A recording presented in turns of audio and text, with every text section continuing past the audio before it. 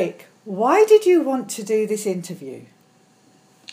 Oh, that's a great starting question, isn't it?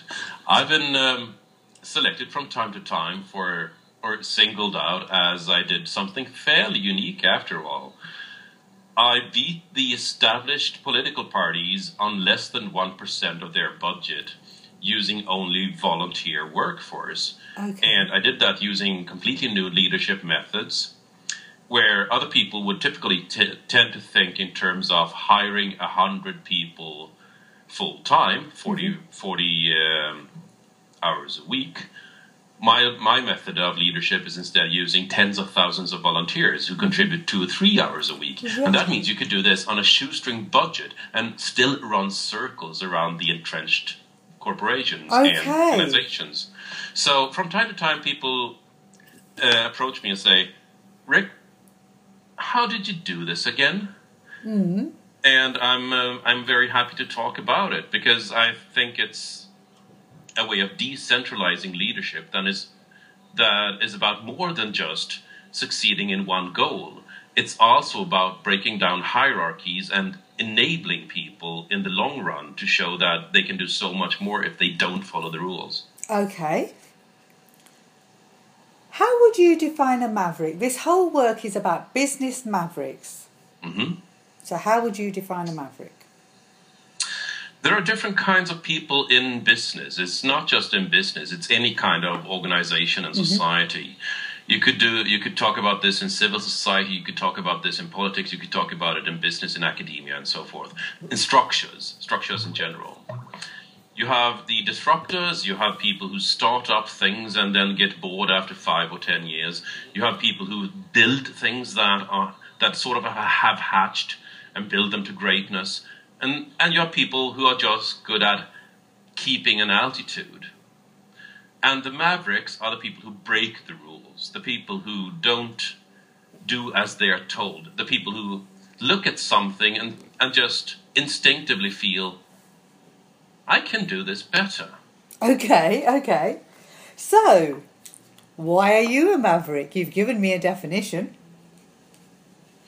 Well, I am an entrepreneur at heart, right? I founded my first company at age 16. Right. And the only reason for that was that I wasn't legally allowed to found a company before 16. And even then I had to jump through hoops because I was still technically a minor. Mm-hmm. But there was this instinct. I've always had this instinct of looking at something and thinking, I can do this better. Right. And that's the exact... that's the exact thought I had when I was looking at how politics was being, or how policy making, not politics, how policy making was being made in the information technology field, and how lawmakers were depressingly unaware of the future, of the important issues for the future. They were talking about energy, healthcare, school, taxes, not unimportant issues by any means, but things that they had been talking about for the past 50 years. And they're completely unaware that we live in a time of complete disruption right now. Yes. So I looked at the situation and figured, what does it take to make them realize that they have a blind spot here? Because you couldn't stand in line and just sort of compete for their 9-to-5 work schedule. That wouldn't work. So I figured the only way to make them realize was to go the entrepreneur way, to outcompete them, to challenge them for their jobs and aim directly at their salary. Excellent. And that worked. I mean, we've spread to 70 countries by now. We're in our second term in the European Parliament. We're in parliaments on every level across Europe. Okay, wonderful. The London School of Economics developed a Maverickism scale. I'm going to give you 7 statements and you just need to say true, false, can't decide. Hit me. People tell me that I'm a maverick, or words to that effect. Yes. I have a knack for getting things right when least expected. When least expected, no, I absolutely expect to get things right. I expect to succeed. Right. Others may not expect, but... Yeah, okay. So yes, no, or maybe. I have a knack for getting things right when least expected. Okay, so that's in the passive tone. That's by others. Yes. Okay. I have a way of solving problems which is different from other people. Yes. I am much more productive than other people. Other people, well, in general, yes. I work between 90 and 100 hours a week, so yes. Okay. Positively. I have very unusual talents. Unusual. Not necessarily, but I know how to apply them. Okay. Maybe. I'm generally underestimated by people. Not anymore, no. Not anymore. I do things differently and better than most people when I work. Yes. Why do you do things differently? Because I don't follow the rules. Other people do as they are told. The beaten path is one of convenience. I have a sign on my door, on my front door, that I see every time I leave my house, saying, if you follow the rules, you will always lose. You'd actually like the one I've got on my fridge. It says, okay. you laugh at me because I'm different. I laugh at you because you're all the same. Exactly. So, okay.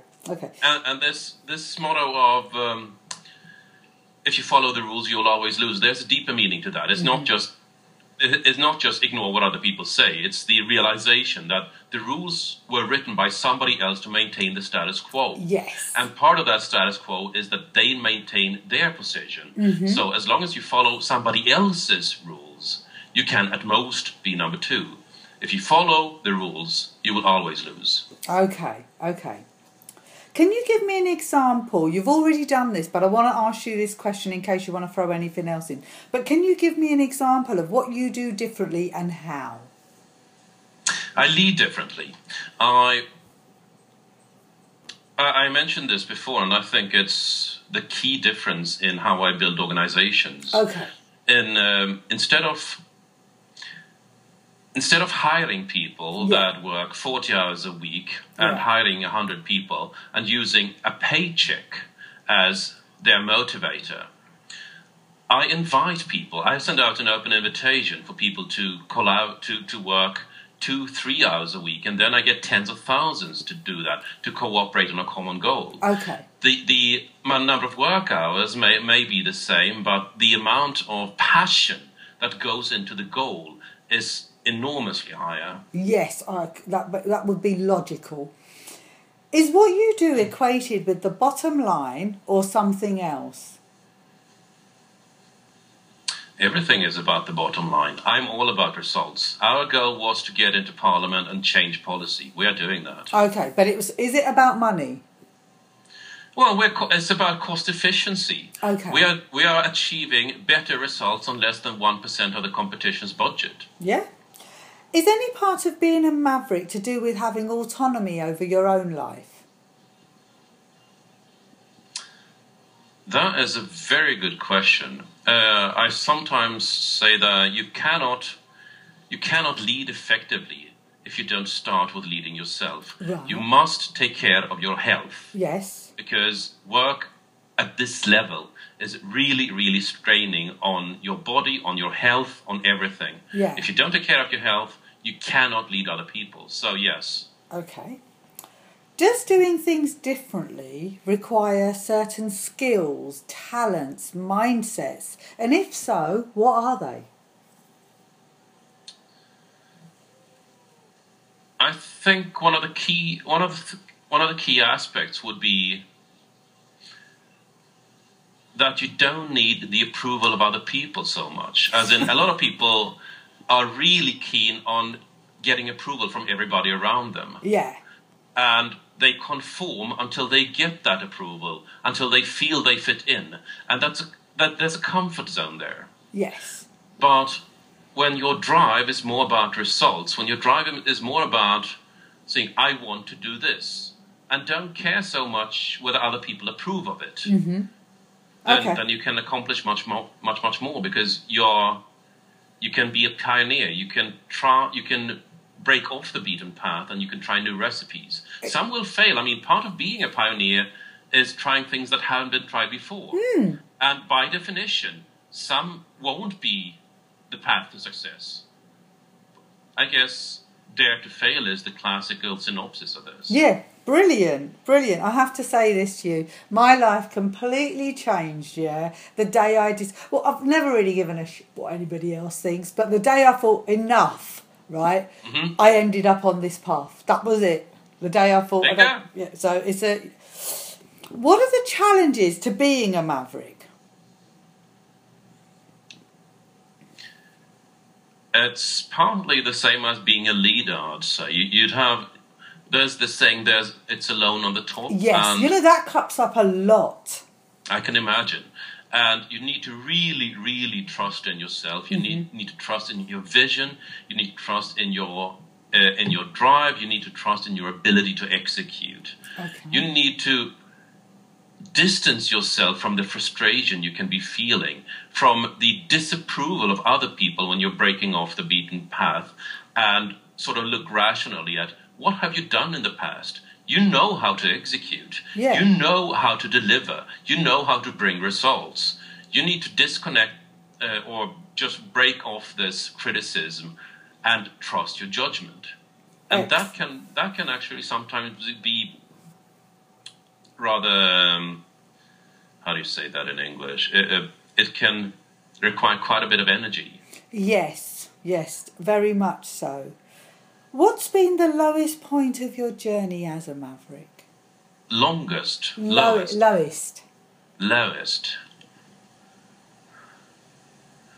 Oh, there are always failed presentations and failed... I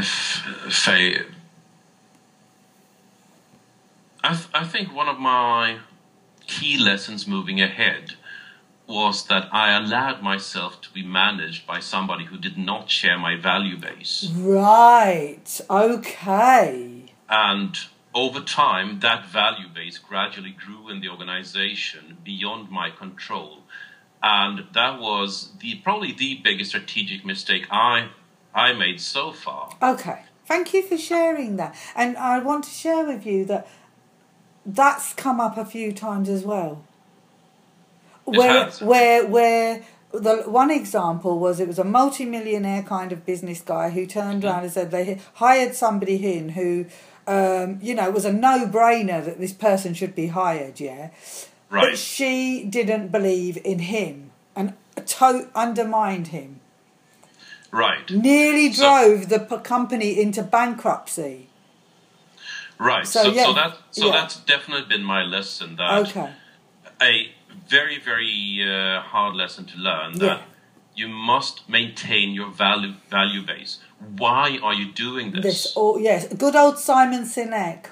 Exactly. I do nothing without knowing why. I know exactly why I contacted you. I know exactly why I'm doing it this Friday morning. I know I never do anything without knowing why I'm doing it. There you go. And the why also come down to the how. And the second, again, Sinek. Yeah. And it was the how that diverged completely. And that was a tough lesson. But then again, you live, you learn. Yeah. I just know why I'm doing it. I'll figure out the how along the way, is my theory. There you go. My focus at the moment is 100 interviews, and then I'll cross the next hurdle. What aspects of your personality or character influence your maverick approach? Personality. The question is a bit redundant, isn't it? How does your personality affect this aspect of your personality? Yeah, there's a slight tautology in there. Yeah, the kind of responses I've had is, some people have correlated it to, my personality, I'm really outgoing and gregarious, so it's easy for me to go out there and stand in front of a stage and go boom, boom, boom.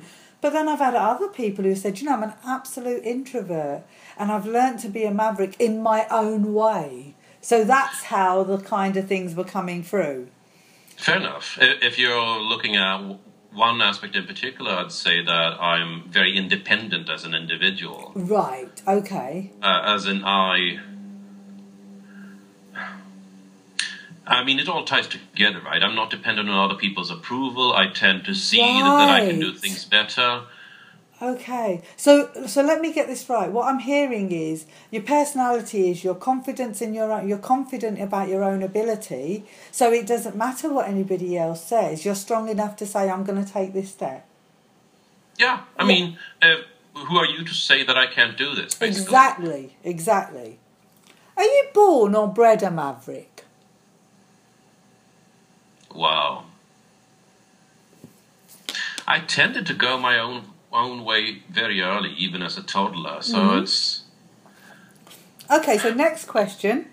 Do you think your childhood in any way impacted on you being a maverick?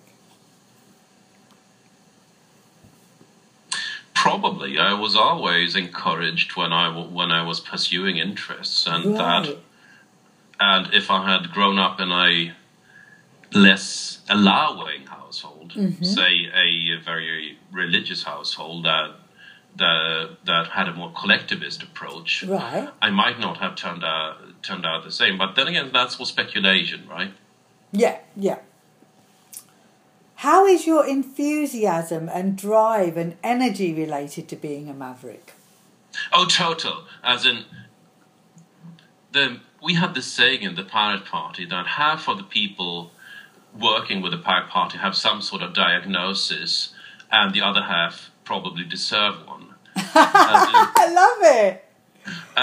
We are super passionate about what we do. Yeah. And in that way, I fit right in the IT bubble at the turn of the century, at the growth of the IT industry prior to that bubble, in the recovery, and now going into policy making and just reshaping not just policy, but how policy is made, even at the meta level. Okay.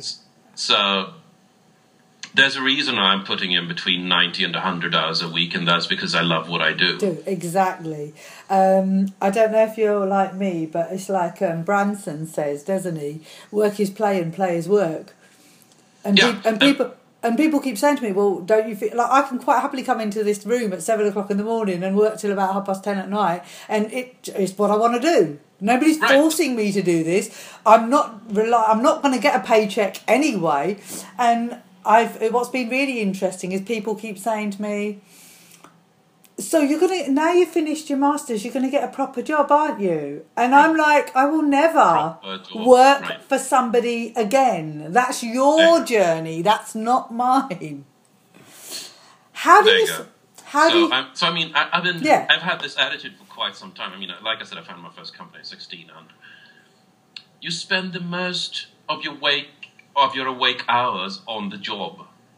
So, are you going to spend the most of your awake time doing something you hate for the most part of your entire life? As in, money isn't everything. You got to find something you love and then really go for it. And if it brings you a little less money, so what? Because you're enjoying it. Exactly. Rather than doing something you really hate to get money to maybe have an hour to enjoy yourself on the side. Yeah, exactly. It just doesn't make sense to me. I'm totally with you on that one. Then again, the money tends to come when you do something you love. Exactly. So it's... I call it, it's a byproduct. It's a byproduct of the energy we put out. Yeah, something like that. How do you see rules? Rules? Mm-hmm.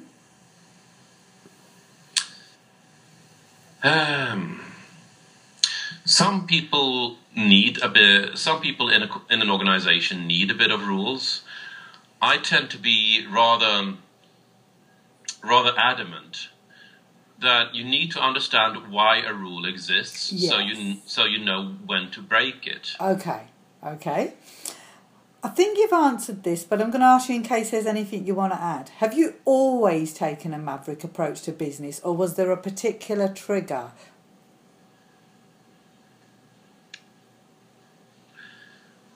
That's pretty much my lifestyle, I think. I've tried different approaches. I tried being employed and having a regular job for a short time just to see what it was like. But even that was part of sort of finding my way, if you see what I mean. Yeah. Are you always a maverick, or do you choose to be so at times? I carefully learn the rules so I know how to break them most efficiently. Okay. And do you turn your maverickism level up? The dial. So in this situation, you're being interviewed by somebody who's interviewing mavericks globally. I can be 10 out of 10 mad here and she's going to handle it. In this situation, this is a boardroom of boring 9-to-5 directors and maybe a 3 is all they can handle. Do you do that? Yeah, I tend to go for results. Right. How do I I always tend to think in terms of cost efficiency. Right.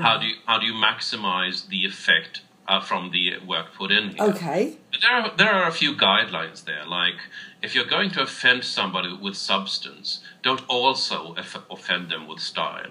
If I'm going to stand up and say something absolutely outrageous in, say, a boardroom, then it's important that I go in there with a tailor-made suit and a silk shirt and look absolutely proper, so they can identify with somebody who's saying something completely off the map, rather than having somebody they do not identify with. Okay, excellent. Everything is about social inclusion. Okay. If you win social inclusion, you win the message. Right, thank you. And is this choice, when you're doing this, is a conscious decision or unconscious? Oh, it's absolutely conscious. Yeah, I thought so, but I had to ask. What are the advantages? Same thing. Not just your appearance, but the language you're using. Yes. Your choice of words communicates whether you're in a certain community or not. Whether whether you're perceived as one of the audience, one on the inside, or somebody just coming to preach. If you've seen this many times, right? If somebody in a suit and tie or business dress talking to technology people, for instance, in jeans and t-shirt, and they're just not taken seriously, no matter what they say. Yeah, no, that makes sense, complete sense. So just to illustrate the principle here, as in being aware of these social inclusion mechanisms is absolutely key to getting influence in a group. Okay. What are the advantages and disadvantages of being a maverick in business? Well, there's in the during the dot-com era, there was an ad for a profession, and it started out with somebody in purple shorts and a skateboard saying that, well, PR it's not just a job, it's more like a lifestyle, and then moving on to somebody who was hands down just heads down in code, nose to the grindstone, and building the future. It's not a job. It's who you are, and then they ended with somebody who took off their overalls and closed the locker, and then faded out to the text, painter. It's a nice job. Right. Okay. Okay. So I can see there being a point to actually leaving work behind at 5 p.m. with not being able to take anything home. So what? That's pros and cons for everything. Then again, I can't not do what I love. So okay. Has age and experience altered your maverick approach? And if so, how have you grown? Absolutely. Not the least because of how you're perceived. When I was 20, I saw people on the web saying that you need to be 35 or above to be taken seriously and have some weight when you're presenting your arguments. Right. I thought that was absolute and complete fabricated bullshit. But now that I'm past 35, I'm 42, and I know that I can present myself with a complete different weight, and I'm perceived as much more serious than I ever were in my 20s or early 30s. Okay. So I'm not sure how much of this is experience and how much of this is culture. As in, if somebody is a little bit older, do you take them more seriously, or have I just learned to talk the talk better? Yeah, true. But I've worked with young children, and I've looked after some very young teenagers who had a better grasp of life than some old people along the way. So you've answered the next question, which was what aspects of your business are you most maverick in? I love the example you gave about how you recruit people into even work for you. So what aspects of your business are you least maverick in? Oh, what do you do just like everybody else? budgets. Yeah. We have resources like everybody else. Yeah. There has to be decision makers, how to spend money, how to approve invoices, how to have a money flow so that suppliers get paid, so that the few wages we have get paid, so that you empty the mailbox. Essentially, all the interface to the boring parts of the world need to work. Okay. And how do you balance being a maverick with home life? With what? Home life. Oh. I have a cognac from time to time, I guess. As in, I just enjoy myself. I'm sitting in my living room right now with my office around me here and 3 screens ahead of me. You're on the center one. And there's a studio just behind me here in the living room with a green screen where I record newscast. Just to the right of that is the cognac cabinet. To the left of that is the whiskey cabinet. Okay. So I think that illustration kind of paints the picture. Yes, that does. Thank you very much. If I was able to, I'd join you for one. Oh, most welcome. A bit of a distance though, but yeah. I had this interview in South Africa, and I was having coffee in the morning, and she was opening her bottle of wine, and that's how we did business. Is any part of being a maverick related to the legacy you want to leave behind? Absolutely. What's the legacy? As you want to leave the world a better place than you came in, than what you came into. And what's better for you is obviously very, very subjective. Yes.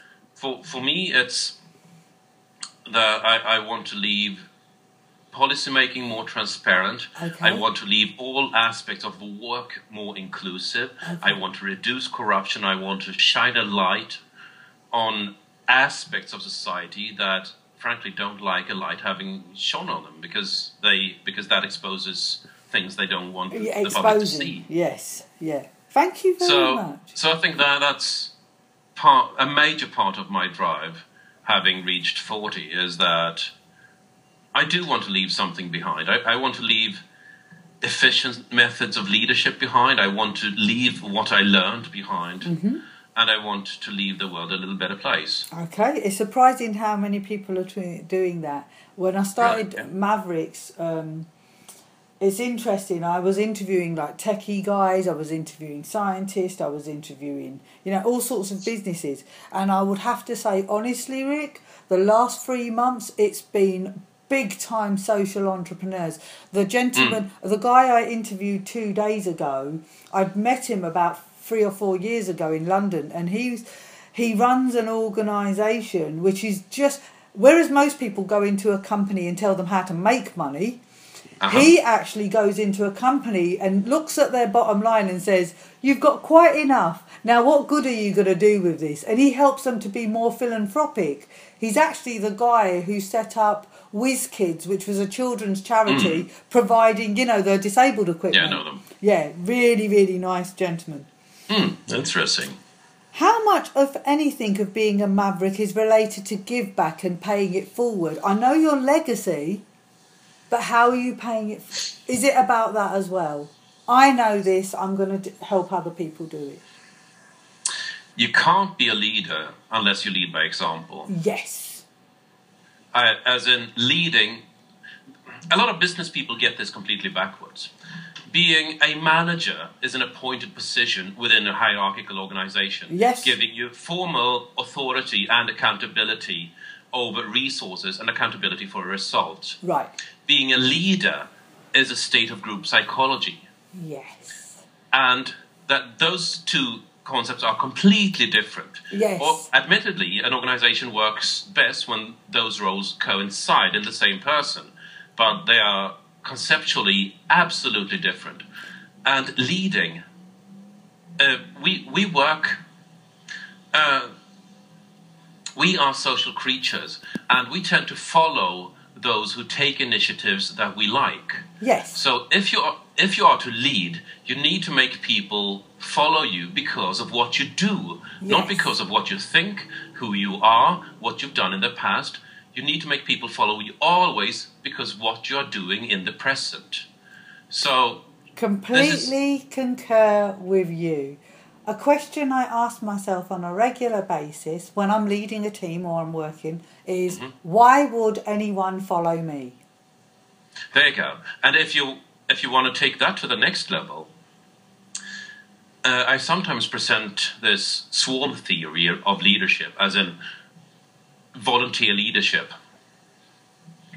I present how people, during the dot-com era, dot-com bubble at the turn of the century, they didn't work for the money. If they didn't like what was said in the morning meeting, they would walk out and literally have a new job before lunch, probably paid better too. Yeah. So they did not work for the money. That was just something that took care of their rent and food on the plate. And then I pushed that envelope a little bit and say that when you have people working for you, your direct reports, I'm betting that most, if not all, have always worked more than the bare minimum needed to not get fired. Yes. And people say, yes, of course. So they were volunteering work for you.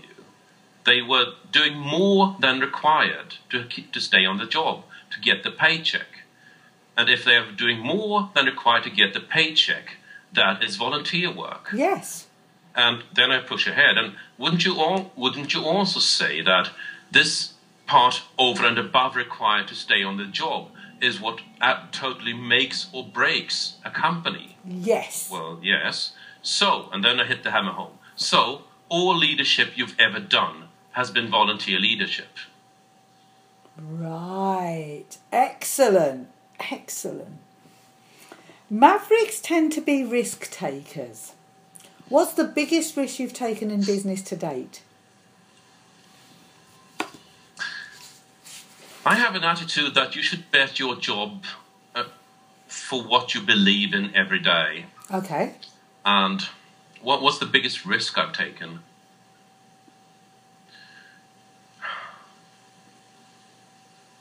I guess it was quitting my job and just going straight, founding the Pirate Party. I mean, I was essentially giving up a source of income, and I didn't know if there would be anything at the end of the line. Yeah. I took a huge loan that eventually ran out.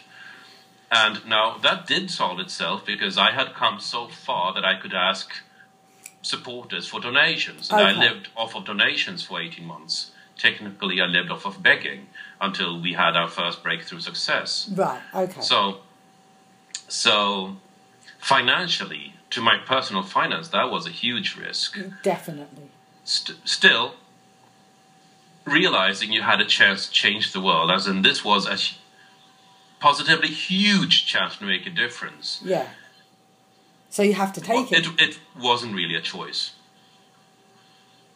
How many ventures have you taken in the past 5 years? I don't know how long I try not to read too much about the person so I don't have preconceptions. Right. How do you manage your venture in this aspect? So you're founder of the Pirate Party, and that's been going how long? So that was 2006. So, okay, so that's been going for 10 years, yep? Yeah. So just shy of a decade. And is that your only business? It's my primary activity. Okay, I travel and speak about these ideas and about the leadership I learned in building it. Okay. I do have new things around the corner. Okay. So from the Pirate Party, how many projects have you done with the Pirate Party in the last 5 years? Roughly. Projects. Depends on where you draw the line for a project, obviously. Okay. About perhaps 24. Okay. And what do you consider are the are the characteristics of a successful project? What is success according to Rick? That's an excellent question that most people forget to ask themselves. And the key thing there is that you need to answer that question before you set out. Mm-hmm. As in, this is what I'm going to accomplish. Yes. As in, when I founded the Power Party, the goal was getting elected, and I had done the math. I said, I think we can get 225,000 votes, putting us in Parliament. Right. 3.5 years later, we got 225,915 votes, putting us in Parliament. Okay, gotcha. So doing that up front rather than thinking somewhere down the line, am I successful or not? As in, success is binary. You've either reached a goal or you haven't. Yeah. Which is why you need to be clear on that goal. That doesn't mean you can't recalibrate it as you go.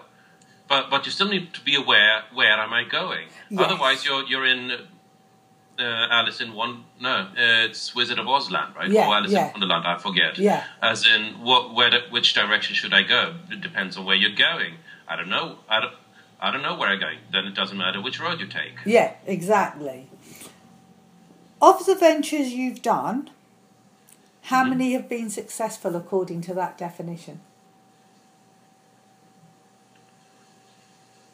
That's a good question. I'm estimating my projects here because that's fine. So this is going to be a gut feeling, but somewhere between half and 2/3. Okay. Next question. Of the ones that have been successful, then, what leads to successful execution of that project? Lessons from failed projects. Wonderful. I'm adamant on that. As in, key is iteration speed. Yes. As in, you might need to learn 10 lessons on a particular topic. Right. To come to the insight you need to succeed with. So get those 10 lessons as fast as you can, and then you have the knowledge you need. Optimize for iteration speed. One of the biggest things I'm happy to share with you is that most of the Mavericks have said, success is about, did I learn something from this? That's all it's about, because I know if I've learned it, because it may be 5 projects down, that the big learn from that one impacts on the success of that one. Absolutely. So that's been a real key thing. What do you do? And which again ties back to daring to fail, right? Exactly. What did you do that makes the project successful? What do you bring to the table? If you're asking me, and you are, then what I'm bringing is my very visual and passionate inclusion of other people. Wonderful. As in, I put a stake in the ground, say very visibly, I am going to do this. Yeah. I believe if we are 10,000 people that agree that this can be done, then we're going to accomplish this. Yes. And the next day you have 10,000 people on it. There you go. When a venture or project is unsuccessful, what do you consider are the main reasons for failure? There is a book named Peopleware, which is very worth reading. And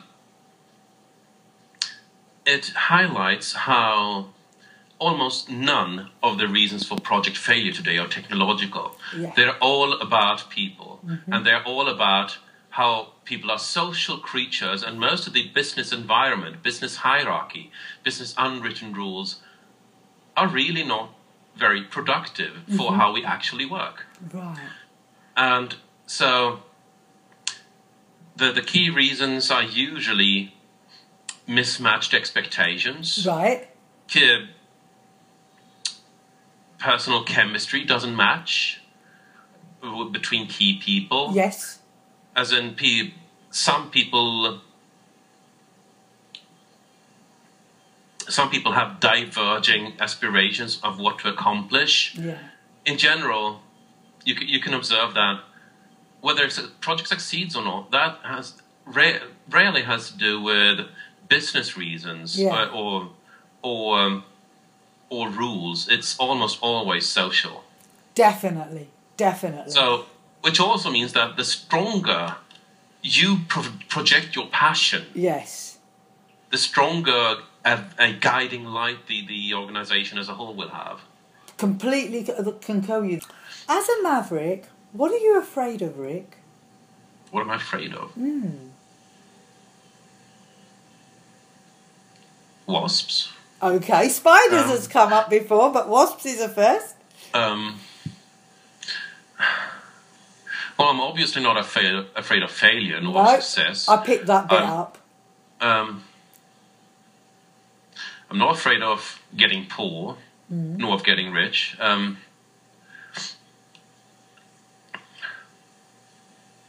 am afraid of overworking myself. Okay, that's a really honest answer. So, as in, I'm almost always balancing on the edge, and I know when those symptoms arrive that I need to push myself back a little. But then again, I've usually committed to deliveries down the road that assume a certain capacity. Yeah. So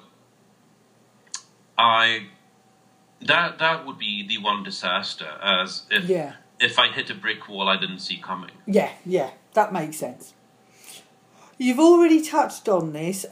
How important is team to you as a maverick? Because your volunteers are all part of your team. Absolutely, and approval from other people is not important to me, but the social cohesion is everything. Yes. The shared vision. Yeah. And it's not necessarily that you must keep the same players on the team, but it is absolutely key that the team you're working with shares not just your vision of where we're going, but how we're going to get there and why we're going to get there. Yes, definitely. So, and in the same vein, one thing that hasn't come up yet is that a key prerequisite for success is that you need to be absolutely brutal with yourself where your strengths and weaknesses are. Yes. In particular, your weaknesses, which can be hard for some people. Yeah. For example, I'm a lousy negotiator, and I very, very quickly get bored with routine work. Okay. So I need to get other people to compensate for my weaknesses there. Yes, but that is the first sign. I think it's one of the earliest signs of a good leader. Possibly. Then again, it's where I see a lot of people fail. Honestly. Yes. They think they can do everything, and there is this. It's even scientifically proven now that incompetence is not self-aware. Yes. If you're really sucking at something, odds are you don't know you suck at it. Yeah. So you need to take active steps to find what you're good at and what you're not good at. Yes, completely concur. I'm not even going to ask you this question, I'm just saying it out to you because you've answered it all through, which was, does being a maverick affect your approach to leadership? And I think you've answered that throughout the interview so far, okay? Yeah, if you want to add anything, that's fine. No, it's been the red thread throughout everything I've been saying. So. How and where did you get your permission to be a maverick? What kind of question is that? You'd be the whole point is you don't ask permission. Yes, but it's been interesting how many people have turned around and said, the day I decided to give it to myself. Right, which I guess is what I'm saying. Yeah. It's been I don't ask people's permission. That's the point. Yeah, I get that from you, but obviously I need to be asking you the same questions. Is being a maverick related to creativity, and if so, how? Maybe not. One of my strengths is that I can absorb an absurd amount of information and cross-reference all of it, which helps me see patterns earlier than most people. Yes. But seeing patterns is not enough. You also need creativity. Is kind of a subjective word. It's not entirely clear what creativity is. Yeah. But seeing those patterns and seeing that I can do this better comes back again and again and again. Yes, and it's a key theme. Let me give you an example. Let me give you a concrete example here. I was at an exercise, I think, in my late teens. Right. when people asked, design a better telephone. Right. As in the exercise leader asked, design a better telephone. So my telephone was that I would think of somebody and I would hear their voice in my ear. Right. They would hear what I was saying. Yes. Everybody else had redesigned the rotary dial, Yeah. or like made minuscule designs to what they had in front of them. Yeah, it was more incremental innovation as opposed to radical innovation. Not just incremental, as in they were almost confined to what they had in front of them. Yes. They could see a changed colour, perhaps. Yeah, definitely. Whereas I would go to what is the purpose of this activity? It is to communicate with somebody else. Yeah. We don't have thought. We can't transfer thoughts yet, but we do not have the technology to transfer voices. Yeah. So let's do that. Wonderful, really good example. So that's one example of. Yeah, definitely. And how do you think being a maverick's related to innovation? Absolutely, as I just said. I said, okay, right. Mavericks tend to be learners. What are you a student of, Rick?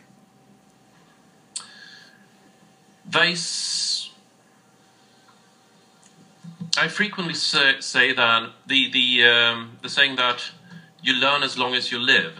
Yeah. That arrow goes two ways. Excellent. Do you draw on other mavericks in any way?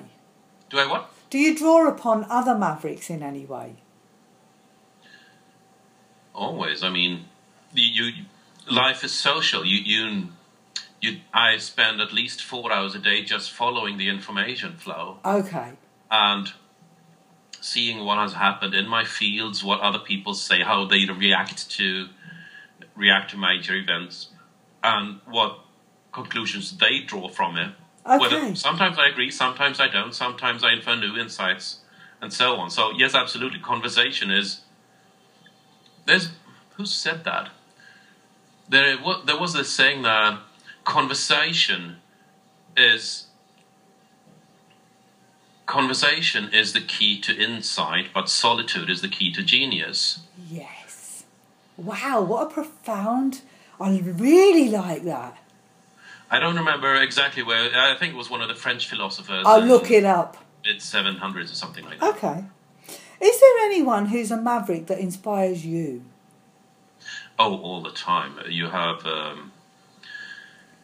in particular, those who take risks and great sacrifice to effect change.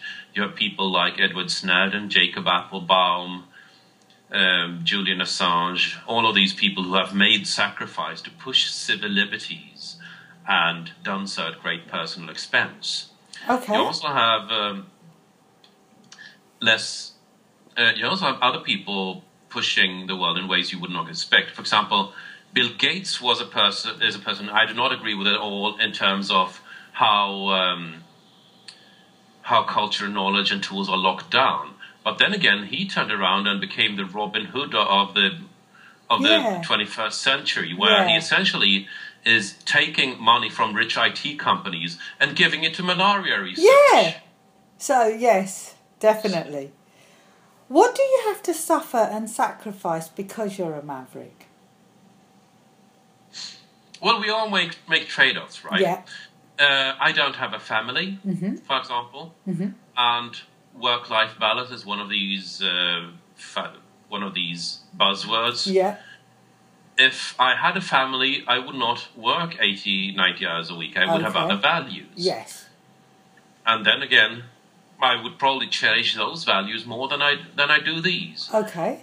Everything is about, again, comes back to what do you want to accomplish and how do you go there. Okay, thank you. What motivates you as a maverick? What is it that makes you jump out of bed and say, right, today this is what we're going to do at the Pirate Party? Every day it's about changing the world for the better. Every day it's about providing tools to make the world a little better place. Okay. Every day it's about building something that lasts or helps others to learn how to cooperate better, more efficiently, to make the world better, and from my point of view. Wonderful. Is any part of being a maverick related to finding out who you are and what you're capable of? I think I've been a little at that, as in you need to be absolutely brutal. To yourself on what you're good at. Yeah. Do you like being a maverick? Do I like being who I am? Well, it's who I am, so I don't have much of a choice, do I? Okay. And is it I'm just executing my program, if you want to do it that way. Yeah, that's a good way of putting it, actually. Is being a maverick important or a responsibility in any way? You're taking on responsibilities. Your personality might not be a responsibility in itself. Right. But as you're standing up for something, you become a symbol for it. Very much so. When you become a symbol for a movement, a value, a development, then whether you like it or not, people see you as responsible for carrying that value. Definitely, and that's exactly the reason why somebody said I think you might want to speak to these people. Oh, okay. There you go. On a scale of 1 to 10, now you've nearly finished, how maverick are you? I'm sorry, how? How maverick are you? Now, the problem there is that you're asking me to rate me among in my view of my peers. No, I'm asking you to rate you among. I let people interpret the question, but when you say it like that, in terms of you, are you functioning at 10 out of 10 or 7 out of 10? Not compared to anybody else, but compared to you. Fair enough. Let's be brutal and go back to the data.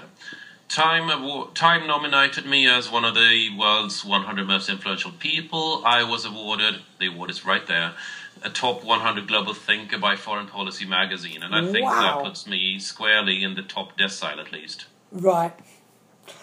What advice would you give to someone who feels they're a maverick so that they can be the best maverick they could possibly be?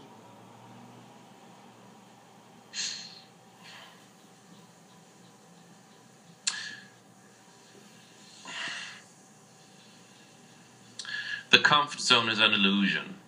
Yes. It's only when you leave the comfort zone that you can really succeed. So it's okay to be afraid. It's a natural reaction, and it's when you're afraid, you know that you're starting out at something that can lead to success. Wonderful. At the very least, you're learning how to succeed.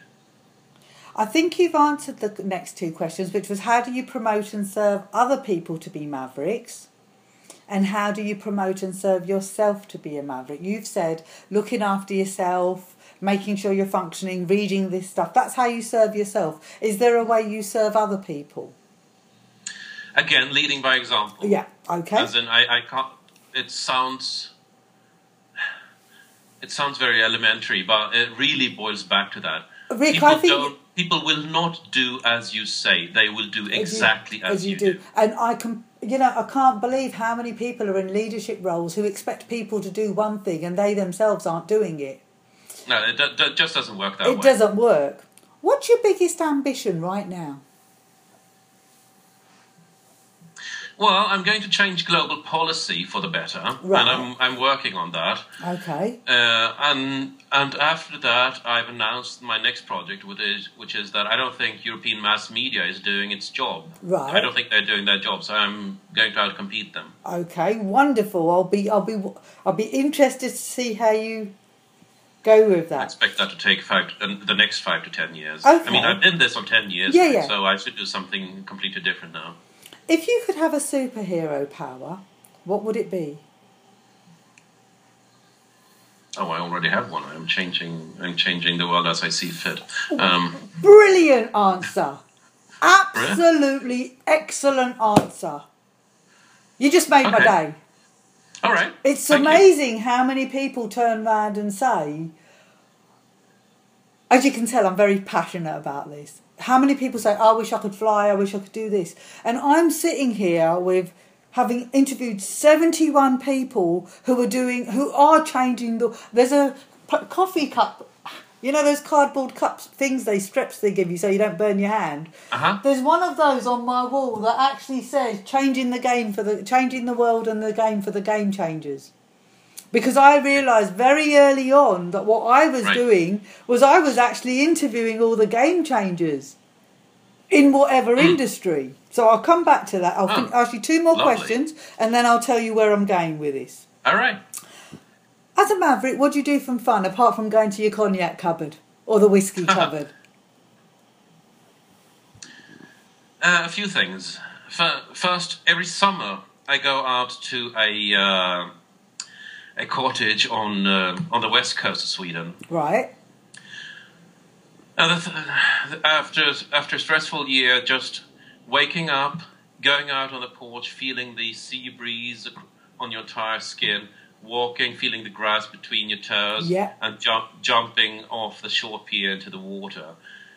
There's no stress in the world that can touch you. Yeah, exactly. No. Exactly. Wonderful. So, what do I do to relax and wind down and other things? I had a motorcycle for a while that was just a source of burning adrenaline. Mm-hmm. Yeah. Speeding. I know it's kind of looked down on in the US and Canada. Here in Sweden, it's more of a national sport. Trust me, I'm with you. All right. I'm with you. There you go. I had a Suzuki Hayabusa, which is the fastest production bike ever built, and I used to take it onto the sparsely trafficked highways and just burn rubber. Oh, I tell you what, there is nothing like that. I've raced Aston Martins, I've jumped out of a plane, because speed is your friend. Yes. Definitely. What would be one quote that defined you as a maverick, if you had to give me one? It would be that quote on my front door. If you follow the rules, you will always lose. That is beautiful. What would you like me to have asked you that I haven't asked you, Rick?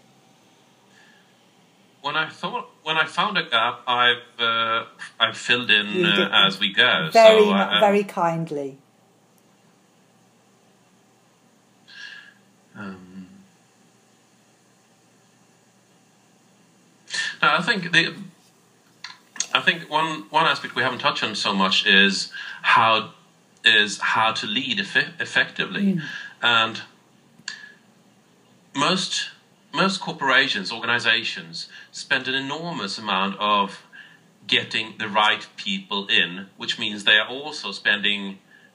That's how they are seeing it. But what they are doing is spending enormous amounts of resources drawing this divider between the in people and the out people. Yes. So you could just as well say that they are spending enormous amounts of resources keeping people out. Yes.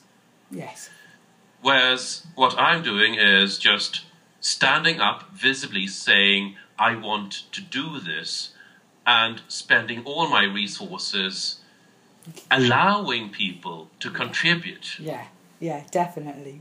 Absolutely wonderful. So the swarm organization is open, transparent, and inclusive, and as defining features. Wonderful. So, thank you for letting me interview you. I'm going to switch off the recording now. Okay.